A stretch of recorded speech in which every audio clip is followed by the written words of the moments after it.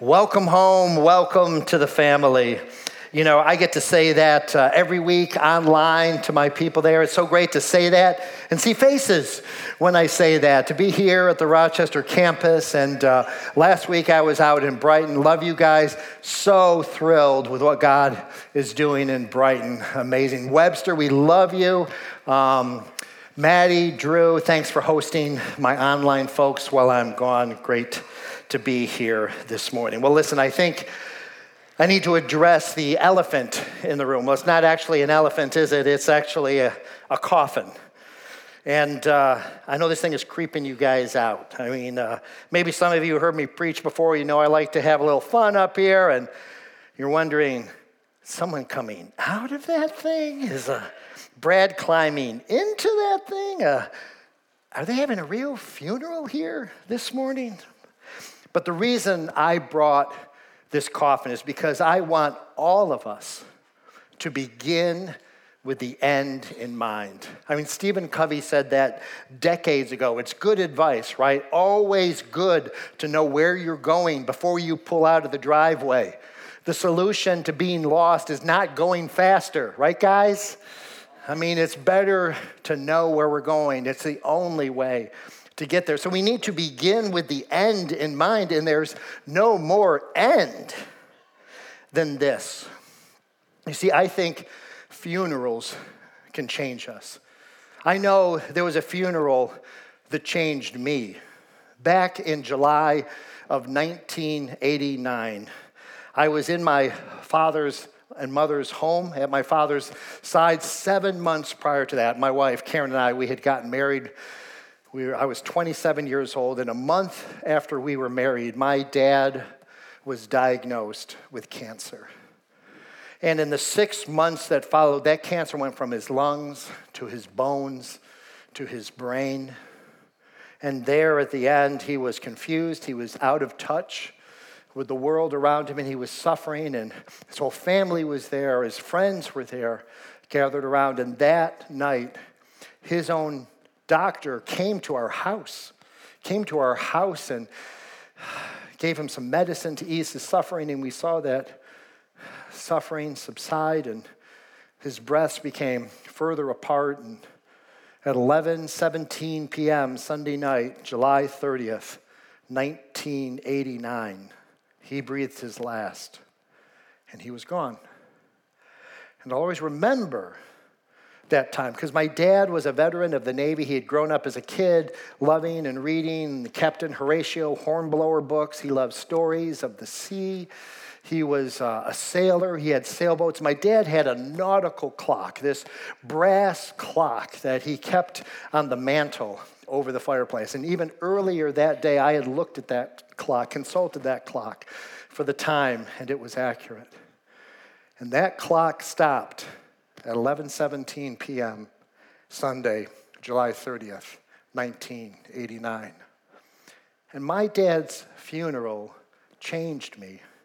Karen and I hadn't been married very long, and for the next 2 years, I was going in one direction. I was an engineer in the research labs at Kodak, and Karen and I, we start talking and we start praying, and after 2 years, we are convinced that God is calling us to sell our house, quit my job, to move to Illinois, and go to seminary. You see, funerals can change us. And I think our own funeral can change us. And you say, Brad, what are you talking about? I mean, when it's over, it's over. Yeah, but we can start thinking about our own funerals right now. We can begin with the end in mind. We can think about that day. I think it's an extremely helpful exercise to think of our family, our loved ones, our friends. They're gathered around our grave, and how will we be remembered? What will they say at your funeral? Well, I'd like to consider another funeral this morning, a funeral for the Apostle Paul, who died nearly 2,000 years ago. You see, we met this man, Paul. We called him Saul at the time 2 weeks ago. He was standing near Stephen while he was being stoned, and Paul was approving of that stoning.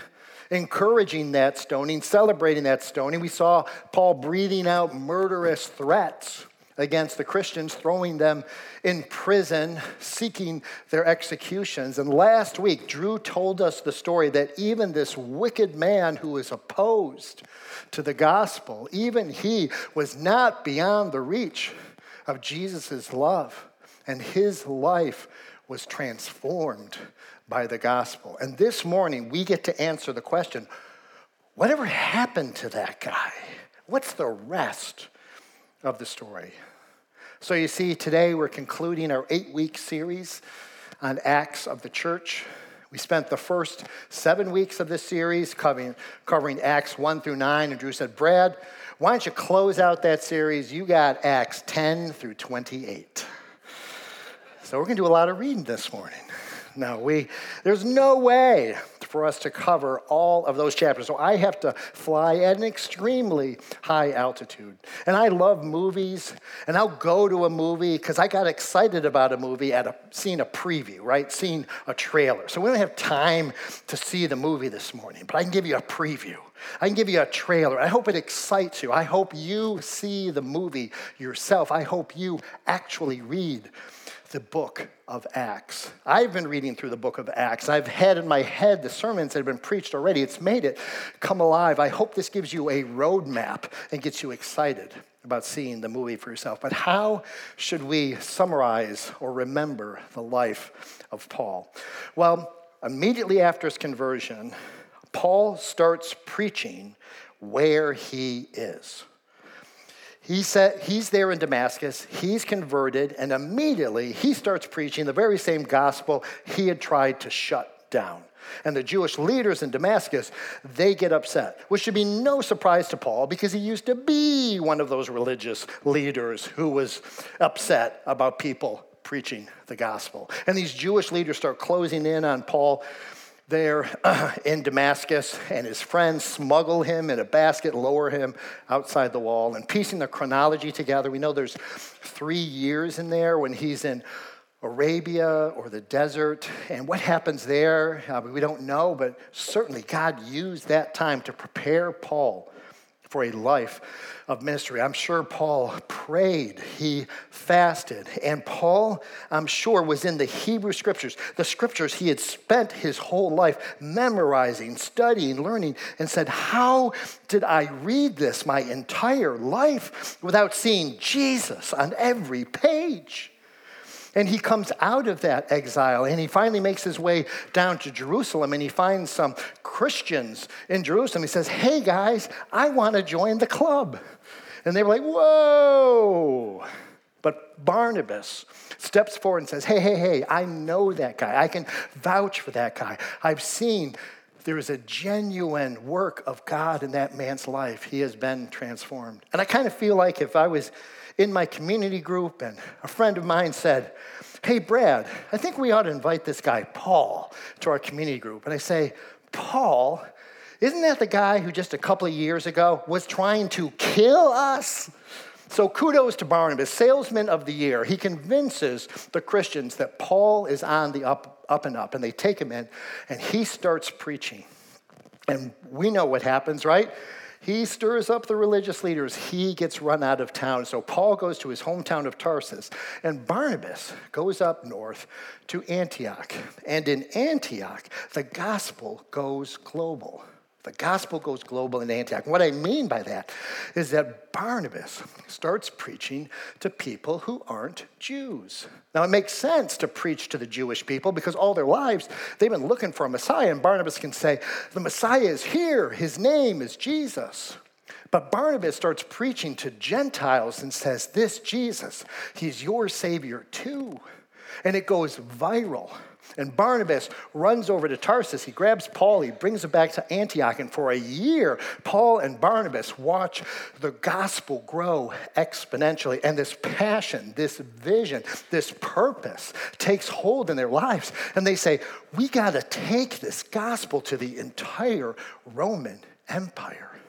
You see, this has been the first 10 years of Paul's life after he became a believer. And the rest of his life, is organized around these missionary trips that he takes. And so Paul takes 3 round trips. Let's go to the map, okay? I love maps. You like maps? I mean, I grew up with Bibles that had maps in the back in color, but you can see here that Paul and Barnabas, they kind of make Antioch their headquarters, their staging position, and they head out. Through Syria, through Turkey. They're bending through Asia Minor. They go through towns like Iconium and Lystra and Derbe. And in Lystra, it's going great until these Jewish leaders in Antioch that Paul had ticked off, they hunt him down in Lystra. So Paul, who used to hunt Christians, is now hunted. Maybe he trained those hunters. And they come to Lystra and they stir up opposition. They drag Paul out of the city and they stone him. And the man who once promoted the stoning of others is now himself stoned. And unlike Stephen, whose life was cut short by that stoning, Paul somehow, surprisingly, miraculously perhaps, he stands up. He's not dead. And then he makes a choice I probably would not have made. He goes back into that city that had just dragged him out for a stoning. But not only does he minister there, he comes back there later. Maybe they were afraid of him by then, but it shows that Paul was not going to let anything stop him from spreading the gospel. And Paul and Barnabas, they make their way back to Antioch on that first trip. And then they head out on their second trip. And now on their second trip, look how far they're going. They're going even further west. And Paul and Silas, they travel all the way past, you can see on the upper left, the Aegean Sea. And there's that town of Philippi up there on the north side of the Aegean Sea. And sure enough, Paul stirs up trouble. He and Silas get thrown into prison. And they're in prison. And they are praying, and they're thanking God, and they're praising God, and they're singing hymns to God. And the jailer is like, who are these people? And then in the middle of the night, the earthquake shakes the prison doors pop open, and that jailer knows that if those prisoners escape, it will cost him his life because the penalty for letting prisoners escape is death. So he pulls out a sword. He's going to do the deed himself. And Paul says, wait, don't harm yourself. We're all here. And this Philippian jailer's mind is completely blown. Who are these people? In chains, they sing, their chains fall off, and instead of walking to freedom, they're more concerned with my welfare than their own. And he says, sirs, what must I do to be saved? And Paul says, believe in the Lord Jesus, and you will be saved, you and your whole house. And he embraces the gospel. He takes Paul and Silas home, and the rest of his household is saved. You have got to read this book for yourself. There are so many stories I am skipping, but another favorite story of mine, you see, on this second missionary journey, Paul rounds the horn over here, and he goes through Athens, and Athens was the intellectual capital of the ancient world, kind of like the Harvard of its day, where the most brilliant minds would gather and debate and discuss the latest theories. And Paul goes there to take the gospel, and he goes to a place called the Areopagus, or Mars Hill. It's in Athens. You could go there today. I have been there. I've been to Athens. I've climbed this big marble rock, and there's not much there, but you get to the top of it, and you just realize, hey, this is where Paul preached the gospel to the Greek thinkers of his day. And Stephen preached a message. We heard him preach a message, and he draws all his points from Scripture. But Paul knows these Greeks, they don't care about Hebrew Scriptures. It doesn't carry any weight with them. So Paul starts using Greek poems and literature and quoting their thinkers. And then Paul does this. As he's talking to the Athenians, he says, "For as I walked around and looked carefully at your objects of worship, I even found an altar with this inscription, to an unknown God. So you are ignorant of the very thing you worship. And this is what I'm going to proclaim to you." Paul sees this idol. It says, to an unknown God. Paul says, I know him. I know him. It's Jesus. He can save you from your sins.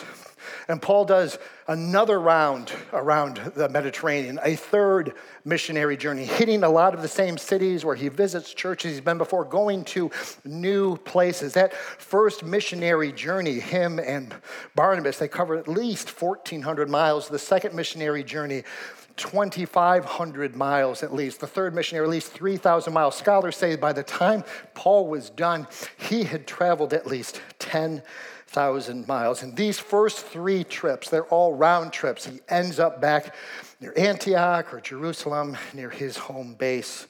But he's got another trip to make. This isn't a round trip. This is a final one-way trip. See, Paul is on his way to Jerusalem. And you see, he makes his way back, and he's in, north of Jerusalem, on the coast there. On his way to Jerusalem, he's going through Caesarea. And this is what happens. Luke tells us, after we had been there in Caesarea a number of days, a prophet named Agabus came down from Judea, coming over to us.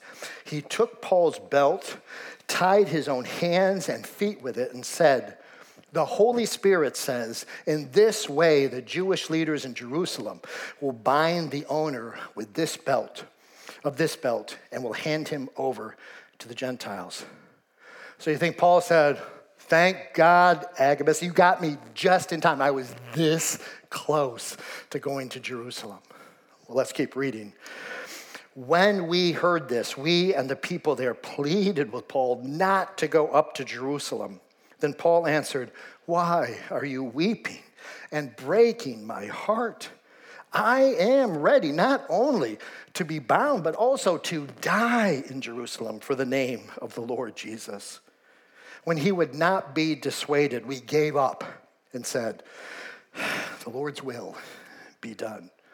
You see, this prophecy doesn't come so that Paul can make another plan. This prophecy comes so that Paul knows without a doubt, that we all know without a doubt, that if Paul goes to Jerusalem, he knows full well what it will cost. And years prior, Jesus had told his disciples that he was going to Jerusalem. And he told his disciples what it would cost. It would cost him his life. He would be crucified. And still, Jesus went to Jerusalem. And still, Paul went to Jerusalem. And when he got there, the prophecy was fulfilled. He was arrested. Guys, you gotta read the book of Acts. There's so many stories in here. There's intrigue, there's plots. They try to kidnap him, kill him. He's smuggled around. But because Paul is a Roman citizen, he is able to appeal his case to the Supreme Court, so to speak. He is able to appeal to Caesar. And that means that Paul needs to go to Rome. So Paul's last, final journey, and you guys, you got to read it. There's just so many stories in there, but he goes through hardship across the sea, and he makes his way to Rome. And Rome is where Paul spends the rest of his life. 10,000 miles of travels. He's gone through at least 8 modern countries. He's been through Israel, Syria, Turkey, Malta, Cyprus, Macedonia, Italy, Greece. He's been to countless cities, poured himself into so many people's lives. And we don't get to see Paul's death in the scriptures. You see, Luke finishes his book, Acts, while Paul is still alive. But we do know from history, we know from tradition, that Paul did receive a sentence. And that sentence was death.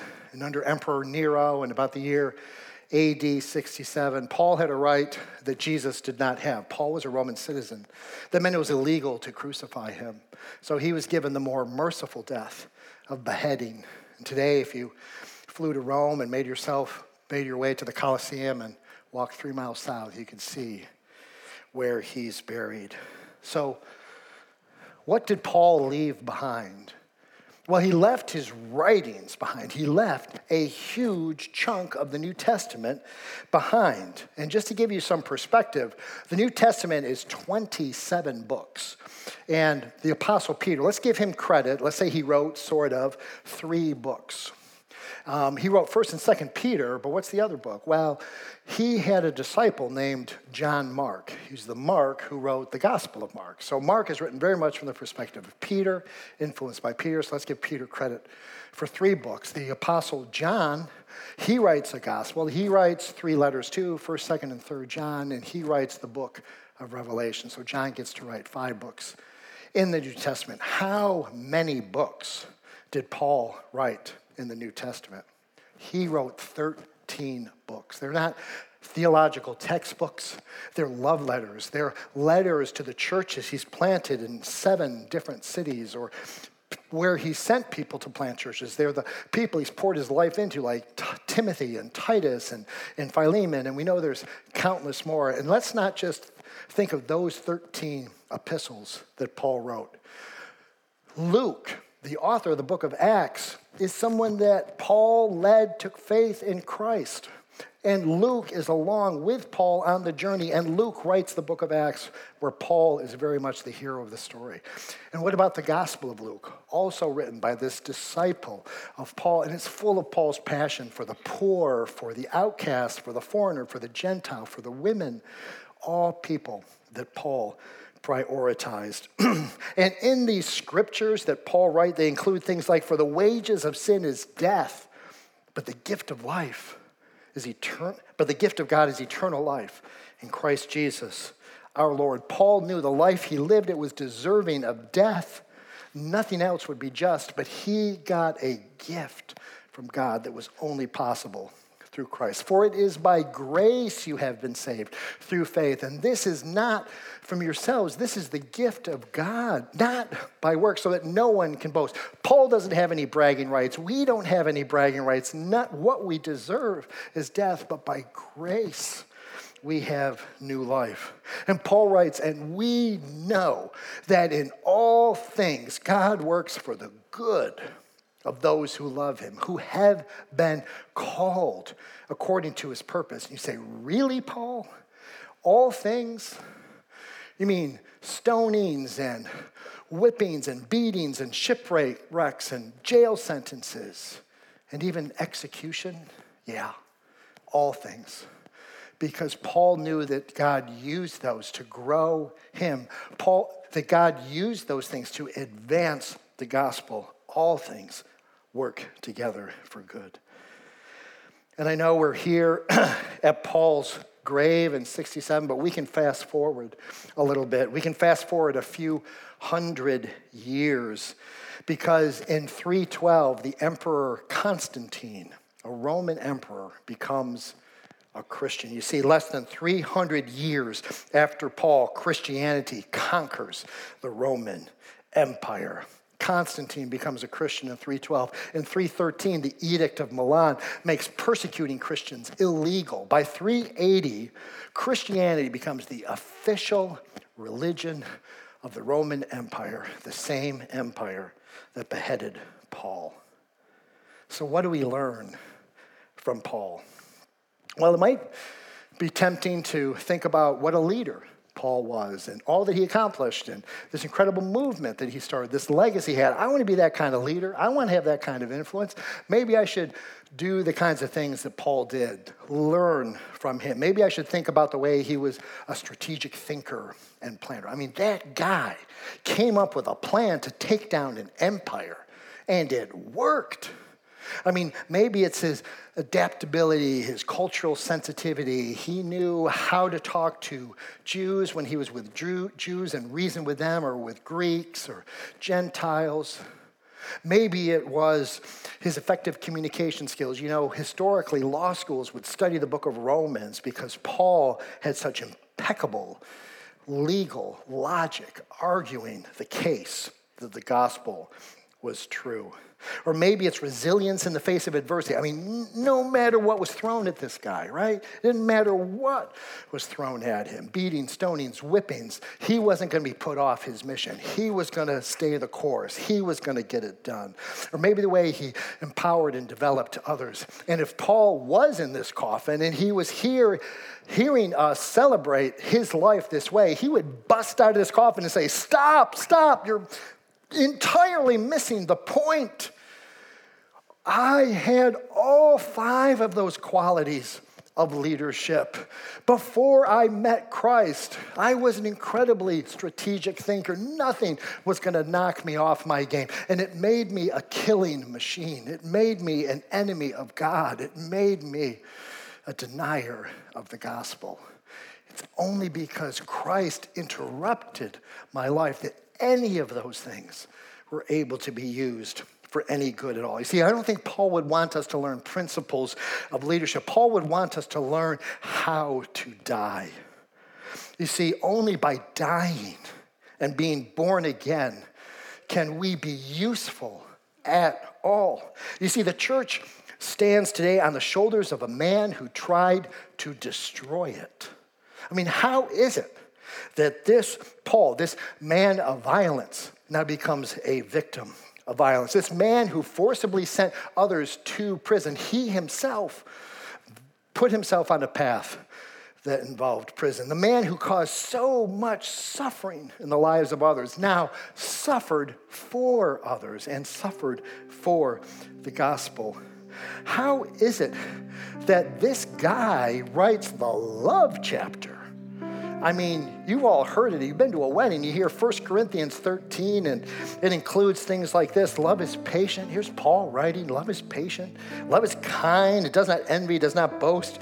It's not self-seeking. It's not easily angered. It keeps no record of wrongs. It does not delight in evil. Love never fails. And people who knew Paul before he was a Christian say, Paul, you were so easily angered by everything. You kept a record of everybody's wrongs. You let nothing be forgotten. You always sought your own. You always delighted in evil ways. How is it that this man driven by hate becomes a champion of love? And I would suggest that we've looked at some funerals this morning. We've considered the fact that other people's funerals can impact us, like my father's funeral, change the direction of my life. Or we can look at our own funeral. I'm sincere about that. I believe that's a helpful exercise to think ahead to what the end of our life might be. But it wasn't any of those funerals that changed Paul's life. You see, Paul knew the funeral we will have is not as important as the one we already had. Because when Paul met Christ, he was already in a coffin. You see, Paul writes in Galatians, I have been crucified with Christ, and I no longer live, but Christ lives in me. Paul says, that old Paul, he's dead, he's gone, he was crucified, he isn't here anymore. If you see life, if you see goodness in me, that's Christ in me. The life I now live in the body, I live by faith in the Son of God who loved me and gave himself for me. Paul had already been in a coffin. Paul had been crucified. And everyone here at Northridge who goes through baptism, they publicly proclaim they've been in a coffin too. They've been crucified with Christ. Have you been crucified with Christ? I mean, you might have gifts, you might have ambitions, you might have a direction. I'm telling you, without Christ, you're never going to accomplish anything good or of lasting value. You see, we're coming here to the end of this series, Acts of the Church. And I cannot explain the church historically apart from a risen Christ. I cannot explain apostles who were so scared and timid and fled in every direction suddenly becoming unified and defiant and insisting that Jesus rose from the dead and even going to their deaths defending that, unless Jesus really rose from the dead, unless they saw it, knew it. I know no other way to explain a church taking down an empire and spreading across the world except that really happened. I know of no way to explain the life of Paul. This man, he was a scholar. He was set in his ways. He thought he knew what the scriptures meant. There was no way he was going to be talked out of it. He was going to go to his grave trying to eradicate the gospel. I know no way to explain his 180-degree turnaround and move in the other direction without him meeting a risen Christ. That's the only thing that could have possibly turned him around. And when we look forward to our own funerals and people gather, what are they going to say about us? You know, I kind of hope they say about me, that Brad, I just don't get him. I don't understand. I mean, what was in it for him?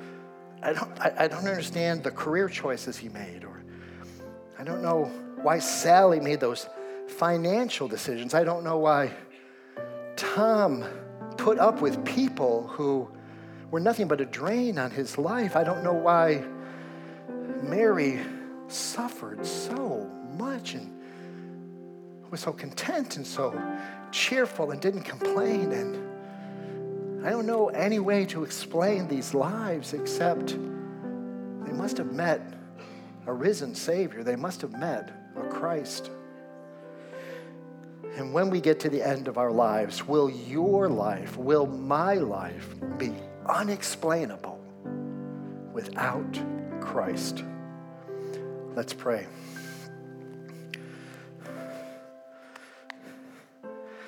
Lord, you are still working miracles. You are still raising people from the dead. We ourselves have been raised from the dead. No one raises their self from the dead. Lord, you have given us life through Christ. We have been crucified with you, and Christ now lives in us. And Lord, how would we not want the whole world to know and experience that same message? If there's any here who have not yet been crucified with Christ, died to self, Lord, I pray that you bring, perhaps it's some hardship, perhaps it's something in their life that would just make them despair of trying to do it on their own and put their trust in you alone. Lord, we lift up your name. Amen.